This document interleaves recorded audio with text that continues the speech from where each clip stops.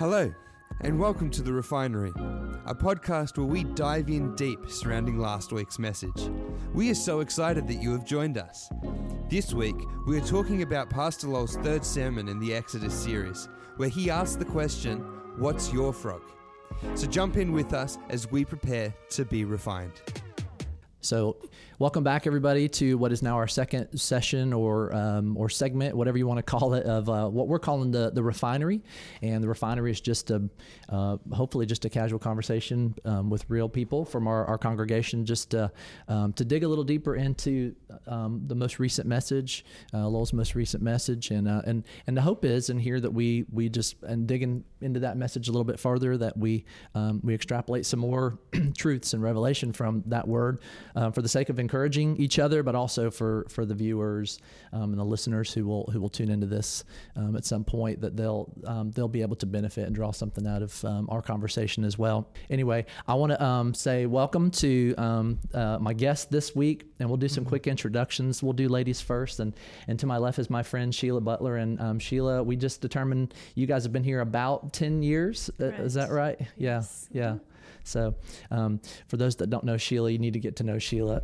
Sheila is one of our most dedicated volunteers, and she has a yes in her heart and just a yes in her spirit. And it's like anything and everything that needs to be done around the church, Sheila has done it or is willing to do it. And we love you for that, Sheila. So thank you for being here tonight. So, and then my new friend, Allison. Allison, I know you've been coming to Crossroads for how long? Since last August. Okay. And you've been involved with the YAC community. That's been like one of your bigger points of connection with the church in that time. Yeah, that's great. And then across from me is my good friend, Josh. It's actually Dr. Josh Fletcher, but I just want to lay this out there. I've known Josh since before he was Dr. Fletcher, and so I'm not being irreverent when I just refer to him as Josh, because he's my friend, he's my brother. Actually, Josh is one of my best friends, and so it would be weird for me to refer to him to Dr. Fletcher the entire time. Hopefully, you don't take any disrespect from that, Josh. No, not at all. Yeah. So again, thank you guys for the willingness to be a part, and we had such a good feedback from the last segment that we did of this, and we feel like God's hand is on this, and so this is a conversation we want to continue. So I'm just grateful to you guys for being here. Again, just as a reminder, also for anybody that's tuning in, Pastor Lowell is still in a sermon series that he's titled "Exodus: A Journey into Freedom," and this past week's message was titled "Deliverance," and he asked the question, "What's your frog?" And I don't know if you guys got to see Pastor Lowell kind of giggling whenever the graphic popped up and there were frogs hopping along the screen and all that sort of thing. And so I just want to start out just asking you guys just big takeaways with big themes, or if there was one big thing that kind of jumped out to you from the message this week. What were some of those things for you guys? Well, there's a couple for me, but one of the ones that I really spent a lot of time thinking about was one of Satan's favorite words is tomorrow. Mm-hmm. And, so many times when we want God to do something for us, we want it right now. But when we feel like the Holy Spirit working in our lives of things that we should be doing, we're like, tomorrow. Yeah. And so I just really was like, I don't want that to be a word that holds me back. If I'm feeling called to do something, do it in the moment, like jump in, all in. Yeah, that's good. How about you guys? Yeah, I was thinking along the same lines. Like, sometimes we just hold too tightly to things, and God just says, "No, I've got something better for you." Mm-hmm. And I think just like we have to be cognizant that we need to check in with God about that all the time, because we're in this process of sanctification. Like, you can't just be like, "Oh yeah, I'm good." Like, God is continually growing you in each life stage, and we gotta just keep checking in with Him and asking, what else do you need to redeem in my life? That's good. Well, and one of the biggest things for me, there's several great things in here, but he talked about like getting your own straw. Now they're gonna have to get their own straw, but that difficulty, that pain, that struggle actually prepared them physically, for the journey ahead. And gosh, that has rung true in my life so many times. And I think our whole nation, our whole world is going through a struggle right now, and it's shaking us, it's changing us. has an opportunity. There's an opportunity in it to be made stronger for what's going to come. So that's kind of one of the main takeaways I had. Yeah. I'm curious if any of you guys is comfortable sharing. Can you think of an occasion, in your life where you were confident the Lord had asked you to do something or set you on a journey, and you knew that it was the will of God. He was plain and clear about what His desire for you to do was, and as you set out in obedience, you felt this opposition come. That whether it threw you for a loop, whether it discouraged you, whether it caused you to pause and question, is this the will of God? If you've ever had a circumstance like that. Josh is laughing. I know, because I know he's got one. Yeah, more than one. But, well, I mean, of course, we've been missionaries for the last 5 years, and really just being in ministry, period. When you say yes to God and then you wait for Him to tell you what it is He's going to tell you to do, you start with yes. Then what you're doing is you're willing to pay a price, the cost for whatever it is He's asking you to do, because you just say, here's my yes. And that's what we do when we say we're going to be missionaries or we're going to serve the Lord or we're going to do whatever. Then you have to come to the point where you're paying that price.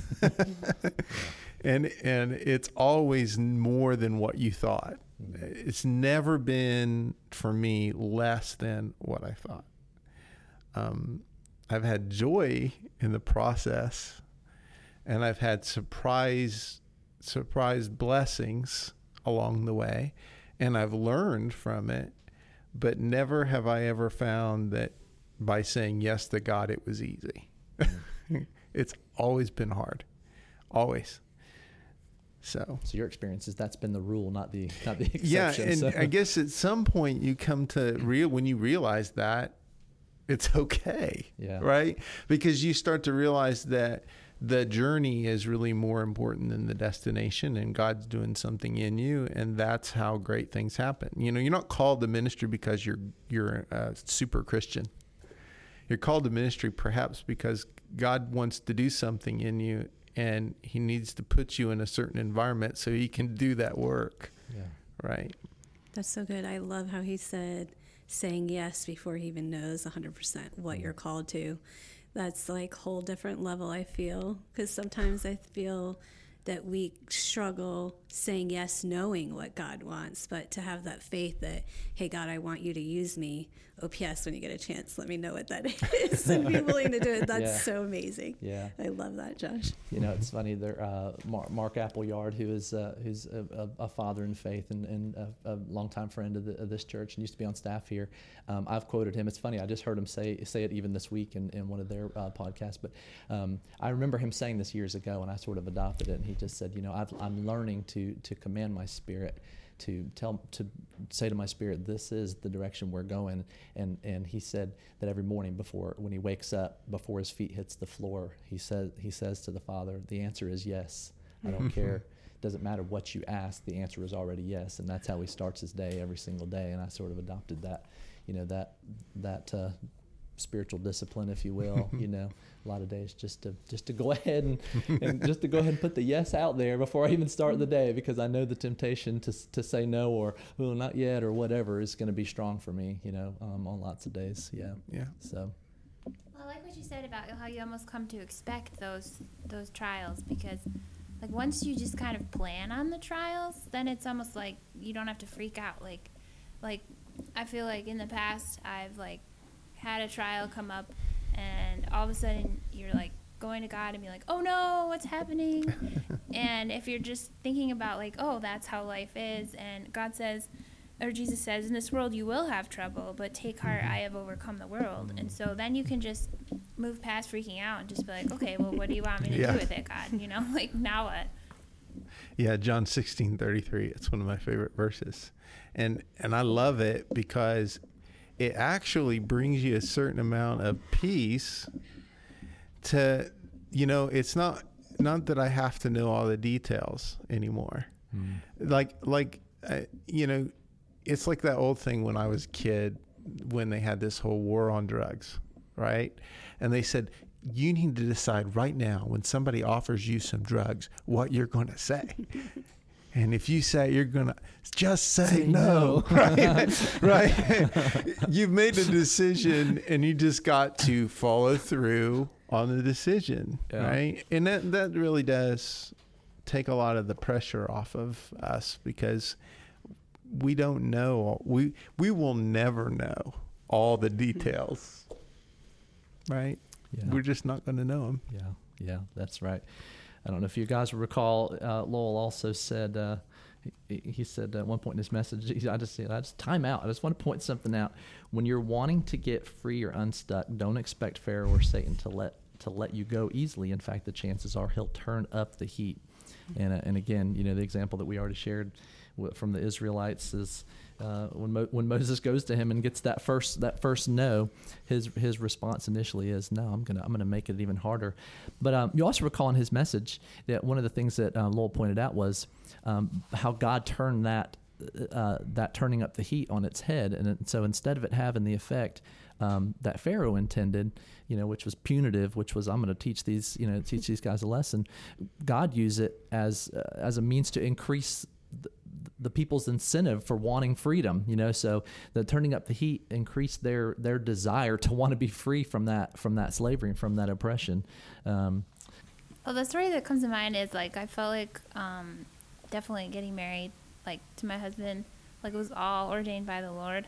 And then all of a sudden, after we got married, my husband got sick and he went through a bunch of jobs. And then all of a sudden, he was working opposite shifts from me. And I was like, oh no, were we even supposed to get married? Because now we don't even see each other. Oh my goodness. But it wasn't even a big deal, because God was using that to bring us closer. And all of a sudden, our marriage is super strong, because right away we went through all of that stuff.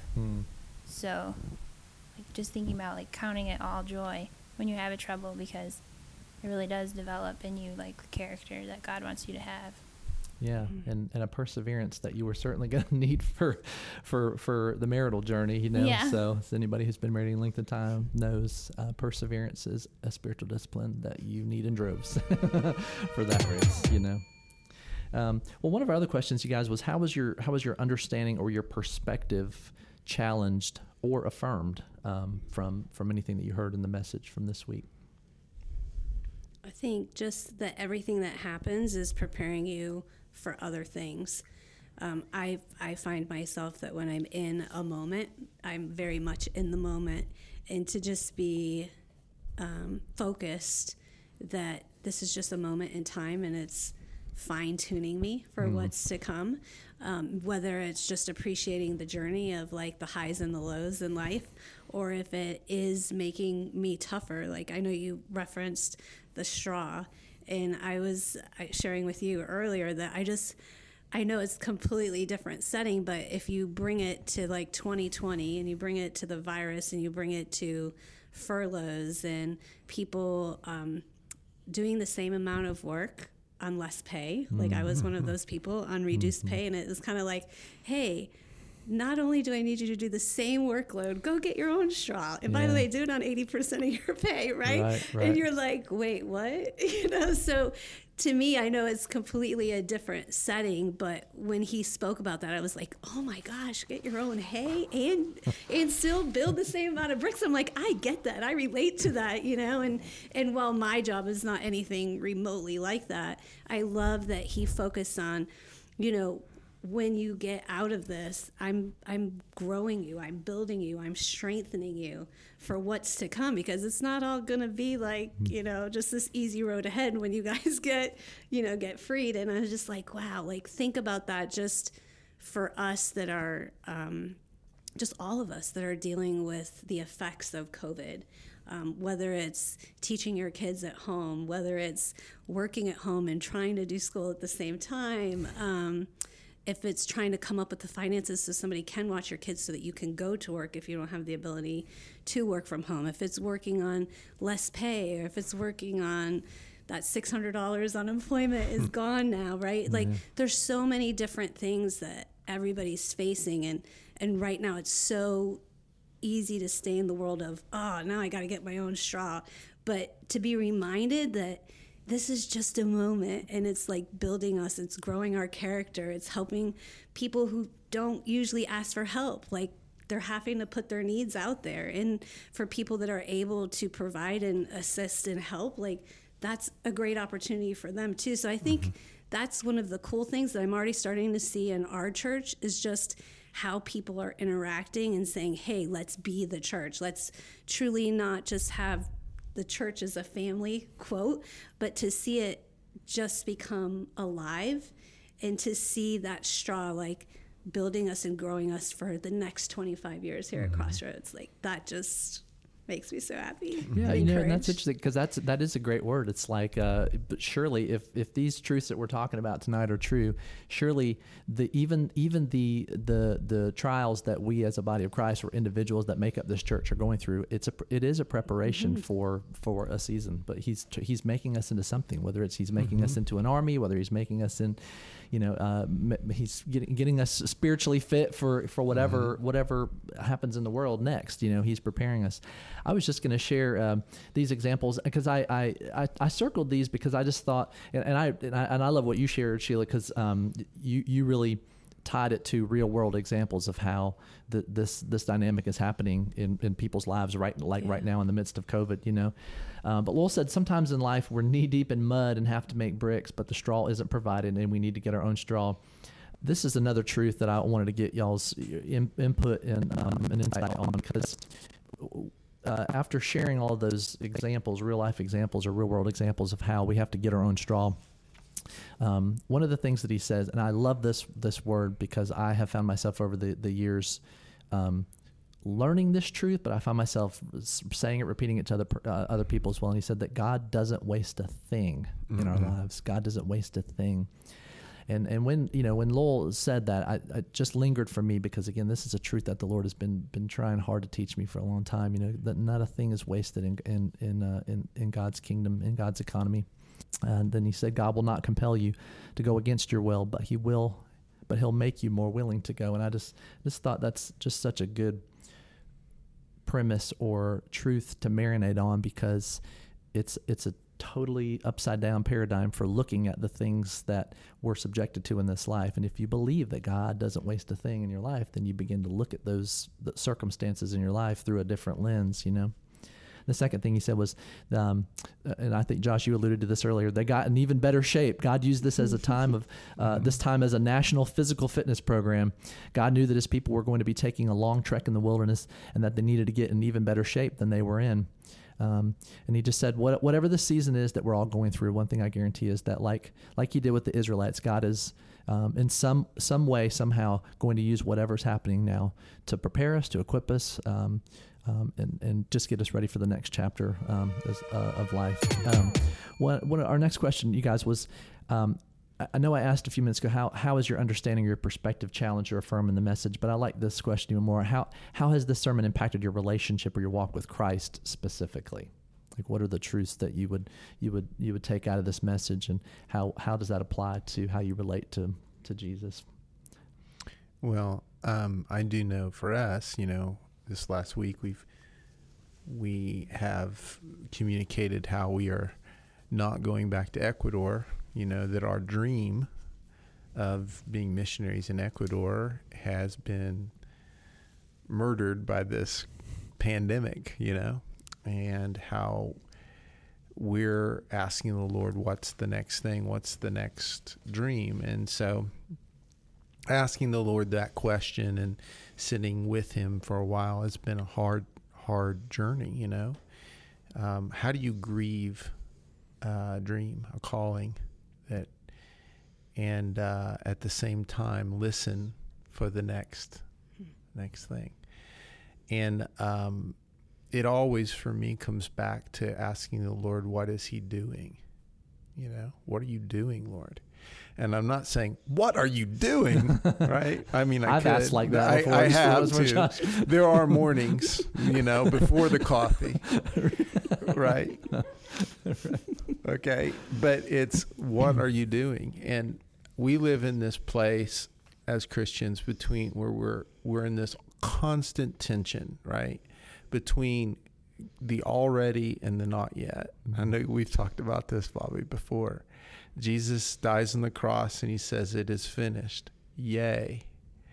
And he said, "You're my child. You're together. You're my children. This is my bride I'm building. This is the kingdom of God, and the gates of hell will not prevail against it." But we're in the not yet. And the reason why we're in the not yet is because we still suffer. We still sin. We still trip and fall. We still refuse to love one another. We are still in the not yet. And we're not going to God and saying, "What are you doing?" Instead, we're saying, "What are you doing?" And what he's doing is he's helping us in that tension between the dream of being with him forever, with his people, and loving him face to face. And the reality is that we're in the tension between it not actually happening, right? And so we're going through this so that we might be more formed into his likeness. And sometimes I think I get focused on the wrong thing, I want to be focused about what he's doing, not what I'm doing. I mean, I'm not building a kingdom, and I can't make myself into his likeness. That's his job, right? And, seasons like this are hard. There's no other way to say it. It's not easy. But God is still good, and he loves us. And he's still making us more like him. And he's bringing us together, so that we can be that pure, spotless bride, not for some kind of vanity that God has, but because when people see us together being, who we are called to be, who we are, who we say we are, it's beautiful. It's good for the world to see it, and they will come to Jesus. That's why. And so a pandemic is an opportunity. It's an opportunity.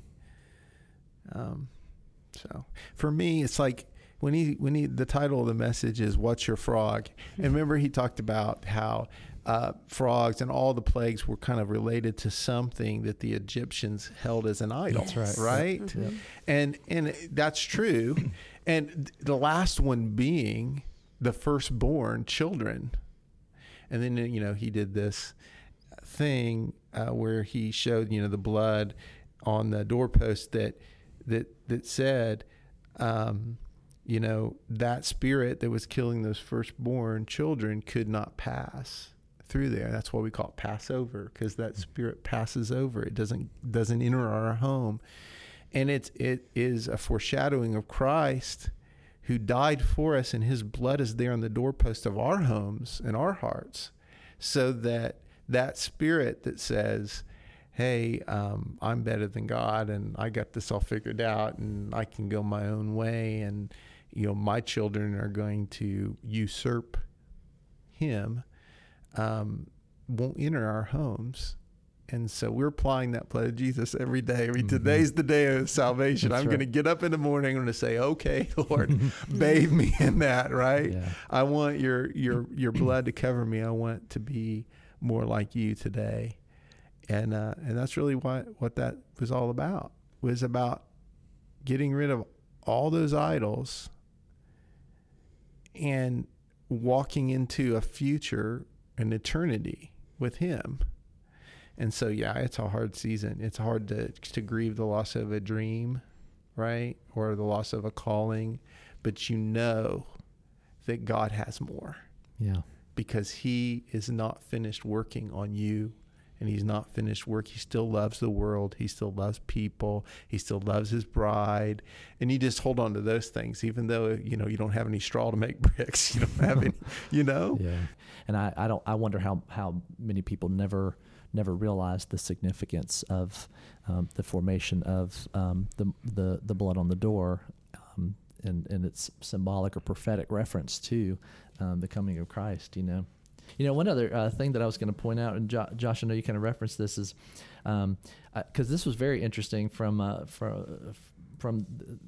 his message and in his references in Scripture. He says all the plagues were direct attacks on the false gods of the Egyptians. For instance, the Egyptians worshiped the Nile River, so God turned the Nile into blood. Mm-hmm. They worshiped the false god Hecate, who had the face of a frog. God filled the land with frogs. All the frogs died and created a horrendous stench. It was like God saying, Hecate is dead and stinks. And then they worshiped the sun, Ra, their most powerful god. The ninth plague was the plague of darkness. God was saying to the Egyptians, your biggest, baddest god ain't nothing. and I love that. Oh, and this is where, because I think you started out by sharing this, Sheila, when we were just asking about, big themes and things that stood out to you, because this was also one for me. And he said, when Pharaoh was asked, or when Moses gave Pharaoh the option of saying, hey, I'll pray for you and he can be rid of this, and he says tomorrow. And again, Lowell said, tomorrow, why would anyone want to spend another night with the frogs? There are things in our lives that hurt us or keep us from God's best and keep us stuck, that keep us from living the abundant life that Jesus talks about and enjoying our freedom. And yet, for some reason, we tolerate those things that are stinking up our life. And then he just asked the questions, why would anyone want to spend one more night with those frogs? And your answer to that is interesting. It's like... sometimes we would rather live in familiar dysfunction than accept the freedom that God offers us, because maybe because of the unknown, So it's like, well, I would just rather stay in bondage because it's familiar to me. It's like the unknown is more uncomfortable than the discomfort of the frogs. Yeah. There's more fear involved in that unknown than the known frog that's just a pain, Yeah. Of course, I like frog legs, so I wouldn't have a problem with that. Well, so if the overarching question, that Lowell asked when he said, "What's your frog?" Again, just I know a little personal, but I think that's the biggest benefit, is just hearing from real people, like what our real life examples are. Has there been a frog in your life? Has there been a place in your life where it wasn't God's best for your life, but there was a reluctance to leave it because it was familiar, or maybe another reason? So. Well, I think there's lots of them. I mean, if this was a confessional for me, it'd probably be kind of boring, But it would be, the little idols in your life, and when you're a missionary and you go to live in another culture and you do without a lot of things, you realize just how much you don't need that stuff anymore. You kind of are forced into the discipline of simplicity. But it was an eye-opening thing for me, I think, just how much I put into those things.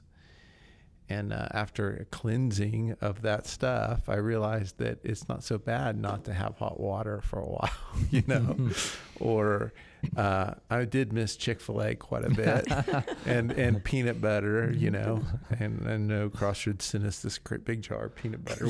We cried literally. But didn't you have what was it, a Pollo Loco over there? Yep. Yeah, down in Guayaquil, there's Pollo Loco, and there's Seco de Chivo, which is goat, and it's delicious, and I miss it. Yeah. But there are other things, that stuff. But what I found for me was I went through a lot of depression when we got to Ecuador, because I realized, it can be very lonely. You don't have the people around you who affirmed you, encouraged you. They're there. Maybe you get an email, and maybe once in a while you can talk on FaceTime or whatnot, but you're in a very stressful situation and you don't have the family around you that you had. Right. And it was tough, and it was uncomfortable, right? I didn't realize how much I relied upon the affirmation of others. I thought I was pretty good. I didn't, it was like Lowell used to say, somebody says thank you, somebody affirms you for your gifts and talents. It's like they give you a rose, you smell it, and then you give it to God. Yeah. And that's a great, metaphor. But I didn't realize just how much that had become an encouragement to me, so much so that it was like when I didn't have it, it was an idol, maybe an idol, maybe something that I needed, and it caused some depression in me. And I started writing these letters to be just really raw, to get that stuff out. And what the Lord did was, after I got rid of those frogs, is he taught me how to encourage myself in him.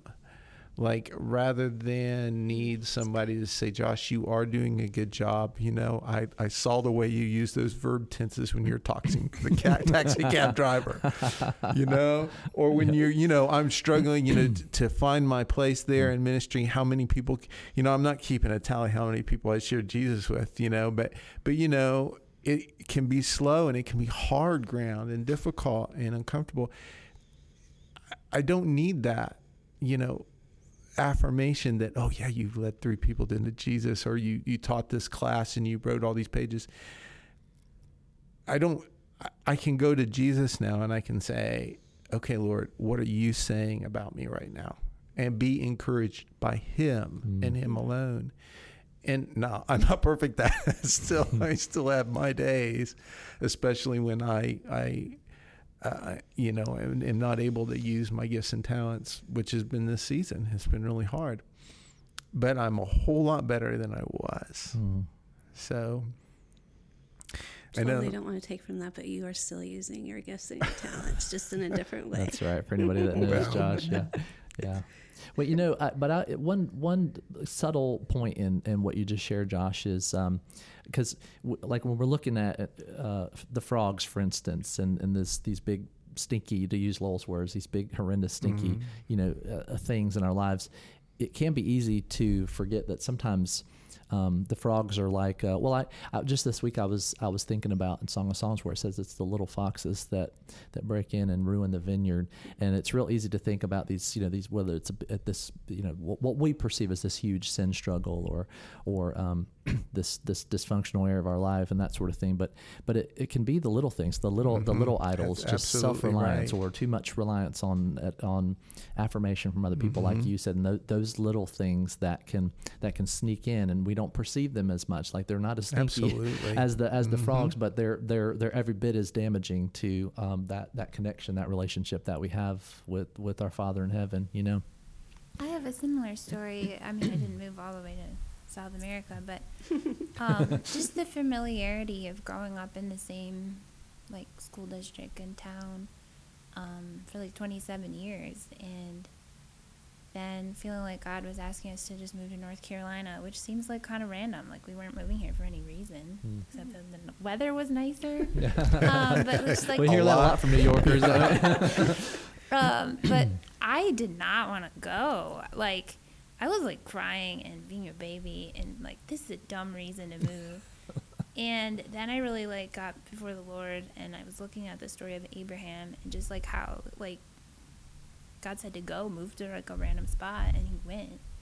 And so look, I'm still dealing with moving here.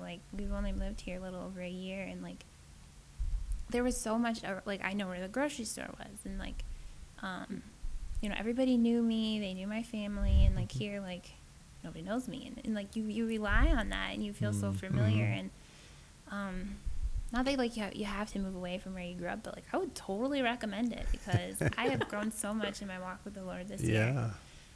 One thing that I'm trying to keep my heart available for is not getting familiar again, because if you look at the story of Abraham, he moved, yay, and then his story is a lot more chapters. He sacrifices his son, and he has to fight wars and have a baby, and there's lots happening. He didn't just be yes, I obeyed God one time. So we can't fall into that familiarity again, and get comfortable with the frogs around us. I looked up this quote by C.S. Lewis from his sermon called The Weight of Glory. And he writes, "It would seem that our Lord finds our desires not too strong, but too weak. We are half-hearted creatures fooling about when infinite joy is offered us, like an ignorant child who wants to go on making mud pies in a slum because he cannot imagine what is meant by the offer of a holiday at sea. We are far too easily pleased." Yeah. That's like- so true. Like, why would you make mud pies in the slums? Like, you could be at the beach, and that's what it's like when you follow the Lord. Like, just get out of Yeah. yourself and follow him. Yeah. Yeah, it's funny. like- That reminds me of the study that they did with kids about instant gratification, where they say, "Hey, we'll give you a single piece of candy now, or if you can wait 5 minutes, we'll give you 2 pieces of candy," and every single kid takes the There's one. Yeah, And it's just like when you're talking, it's like all of that starts with the way we choose to see ourselves. Right? We can choose to see ourselves as his children whom he loves, or we can choose to see ourselves as less than him, than what he says we are. All right? And I want to affirm you, because when I was your age, my wife Allison and I moved from Kentucky to here because God said to go. And we didn't 'Cause the have a weather was job. nicer. I know. And I volunteered here at the church, working with the children, cleaning toilets, cleaning stuff in the kitchen, pouring juice in the cups. And I was right here on the ground floor of what Crossroads became, And if we would have said, no, I think I'll start writing my own story the way I want to write it, it would have come out a whole lot different. But it was scary, And it doesn't really get much easier, does it? I mean, you make decisions and you become more comfortable with the uncomfortable. But the Lord has a way of just turning the uncomfortable up the more you say yes and keep going. You guard your yes and keep going. Well, and just as a friendly reminder, we started this conversation by me explaining why it is we refer to this as the refinery. And when you look at those verses that refer to the redemptive work that God is doing in us, the sanctification process, if it's like being refined by fire, that's a violent process. It's not a pleasant process. The gold is taken to the brink of destruction in order to purify it so that it comes out as pure gold. So, well, you guys, just like that, our time is up, and so I first of all, I just want to thank you guys for being a part, because like I also said at the beginning, the hope in these conversations is that the listener and the viewer would just be encouraged, because it's just a couple of brothers and sisters in Christ, just talking through it and trying to work out our salvation. And I'm so thankful for the body of Christ. I'm thankful for the church, and I just for so many seasons of life over the years where just sitting in a space and having conversations and just going, I don't get this, or I'm struggling with this, and just talking it out with brothers and sisters in Christ, I know for me personally has been such a bit, not just a benefit, a necessity to my walk with Christ and my pursuit of him and the Father's heart for my life. So I know that everybody who's either listening or watching is going to be blessed and benefit from you guys sharing. So thank you guys. So, all right, we'll close it out, guys, and encourage you to tune into our next segment. Be blessed. Thank you so much for joining us today at The Refinery. If today's conversation piqued your curiosity about last week's message, please check it out on our Crossroads Church website or our Crossroads Church podcast page. And if you have any questions concerning today's topic, please send us an email to communications@mycrossroads.co. We look forward to seeing you soon.